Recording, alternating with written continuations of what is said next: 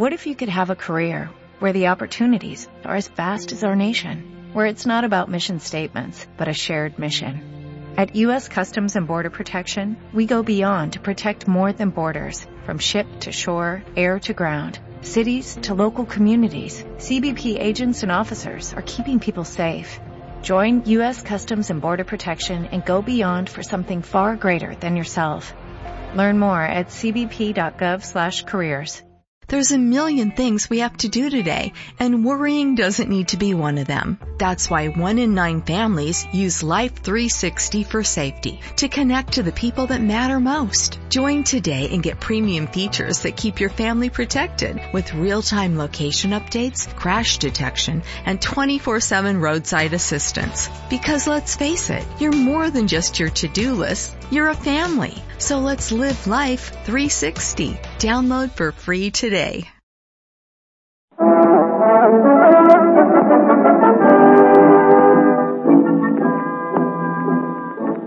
Son of Porthos!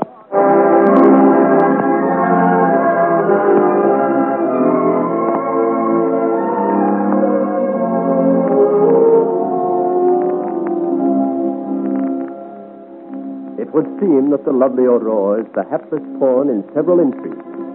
Aramis, Duke of Almada, wants her for his conspiracy to supplant the Marchioness de Montespan in the king's favor. And now it appears that the Marchioness herself has plans for Mademoiselle de Tremblay. For she has agreed with unaccustomed charity to the suggestion that she take the young orphan into her protective custody.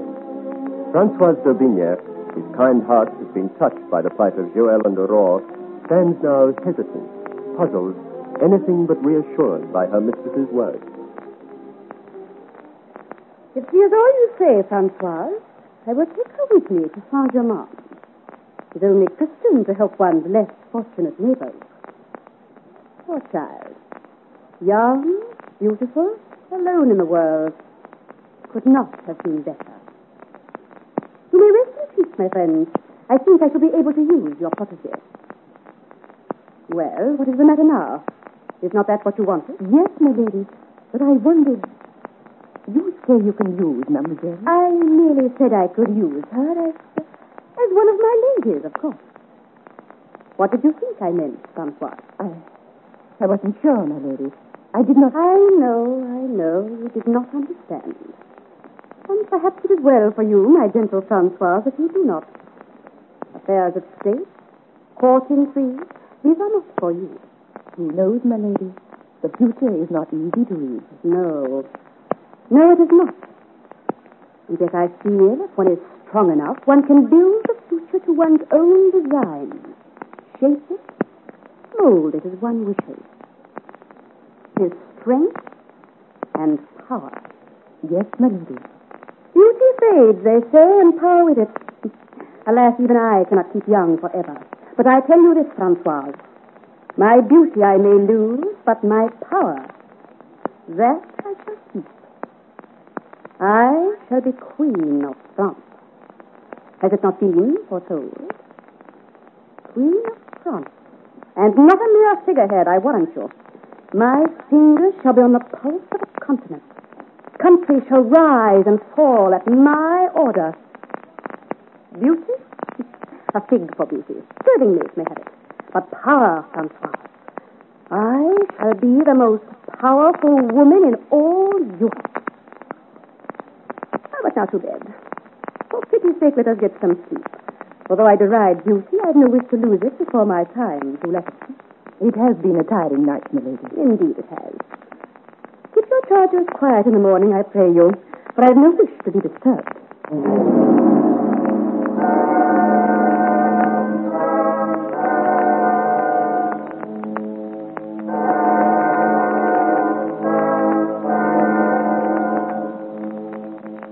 The lights go out in the grey house, and if there are those who lie awake in the darkness, planning, dreaming of the future, there is no sign of it.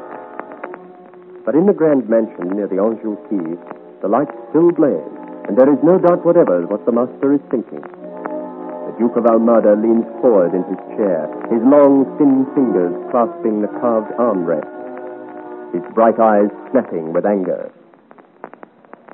So, He has failed, Boislarrier. This cutthroat of whom you thought so highly. It was scarcely his fault, my lord. Failure, my good Boislarrier, is never anyone's fault. First it was that Mademoiselle was not unaccompanied. Then the storm. And the Bretons fought like a regiment, not like one man. I can well believe it. He is of the size for fighting. Although there were 10 men against one, he showed every inclination to fight a lot. Of course, sheer weight of numbers would have told against him, had it not been for the rain. And Captain Corbeau's report... Confound the fellow. Who, my lord? Corbeau? No, this bucolic Amadis who happened upon the scene. The Breton. The lad from the Summer Oak. He seems destined to cross our path. We must settle accounts with him when we have time, Boislarrier. Yes. I should have liked to help him on. He pleased me greatly last time we met. Some indescribable, mysterious sympathy draws me to the young giant. When I first saw him, I felt that cold tremor which the superstitious say denotes someone walking on a grave. My lord, he is only a Breton peasant. The lad is much brawn, but little consequence in our scheme. True. And yet his appearance and his manner remind me of a dear old friend whose loss wrung from me many tears. I should have liked to help him for that alone. But the upstart deliberately places himself in the way and upsets my plans. So much the worse for him. Never has man thwarted me and not repented it. I level obstacles. I overthrow adversaries and I kill enemies. The lad must be disposed of. At once, my lord? It is the girl we want at once, Boislarrier. Find her first. Deal with the Breton later. Tonight we have failed. Apparently through nobody's fault but the intervention of the heavens themselves. Next time, we must succeed. You intend to try again? Naturally. The girl is important to our plans, my friend. We need her, and we need her quickly. For His Majesty is expected back at Saint-Germain within this week. The Marchioness left this afternoon. If she is there to greet the king, then I must be also. That is only etiquette. And with me must be Mademoiselle du Tremblay. Then we must make another attempt to take the girl at once. At once, Boislarrier. See that it is better planned this time. You know where she lives. You know what she does. We have no time to waste, for the king is on his way home. Have her here tomorrow night, Boislarrier. Tomorrow night. I shall do my best, my lord. More than your best, my friend. Wherever she may hide, you shall find her. Whatever her defense, you shall overcome it. There is no house strong enough, no man powerful enough to hide her from us. I want her here tomorrow, Boislarrier, and this time I shall permit no failure.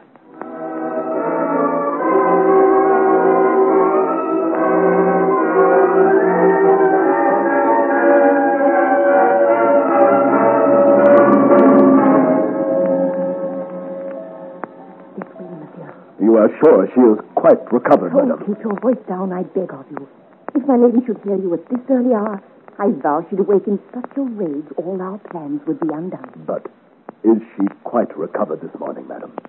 Aurora, I mean. I did not think you meant anyone else, monsieur.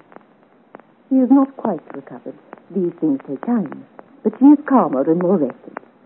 I think she will be glad to see you. And I to see her. Are you taking me to her now? In just a moment. Have patience, please. I must first explain the plans I have made on her behalf. Step in here a moment. Then we can talk without danger. Danger? But you said... I meant danger of waking my lady. And believe me, that is danger indeed. For upon her goodwill depend all our schemes. You said last night the name of Marchioness de Montespan meant nothing to you.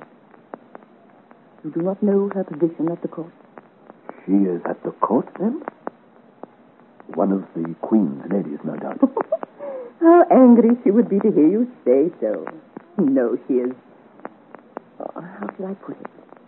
A great friend of the King. His greatest, dearest friend. Up to the present time. She is therefore a very powerful woman. And if she were to take Aurore under her wing... I see. All you want is her protection. Well, I will ask it of the lady. You? Why not? Do you want to ruin everything? But why? She showed herself interested in me. That is the very reason.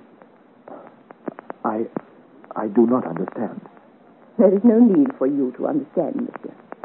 You are laughing at me. Don't be angry. Truly, I have not had such fun for years. Your innocence is unbelievable. Now listen, and do not interrupt. I have asked Madame to take your Aurore under her wing, and she has agreed. Mademoiselle du Tremblay shall stay with me until she is well enough to go to Saint-Germain.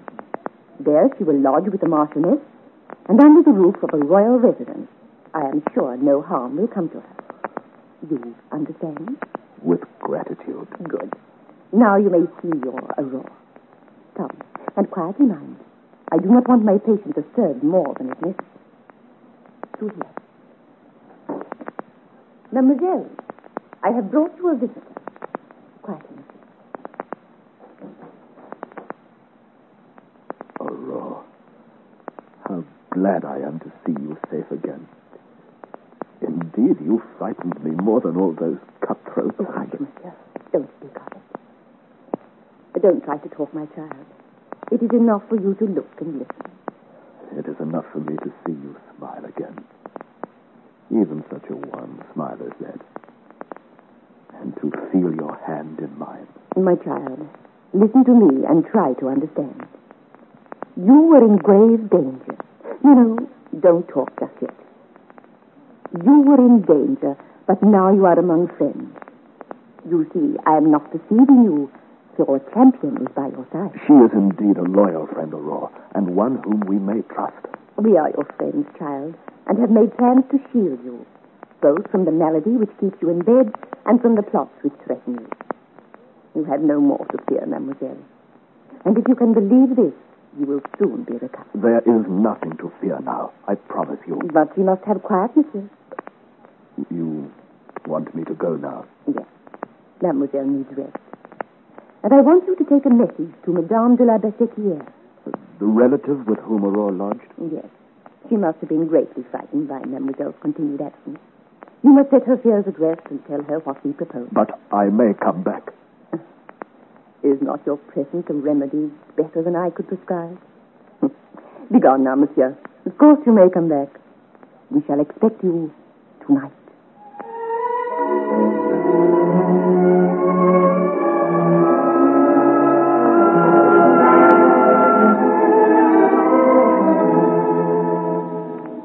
Son of Porthos, adapted by Margaret Dunn from the novel by Alexander Dumas, a George Edwards production.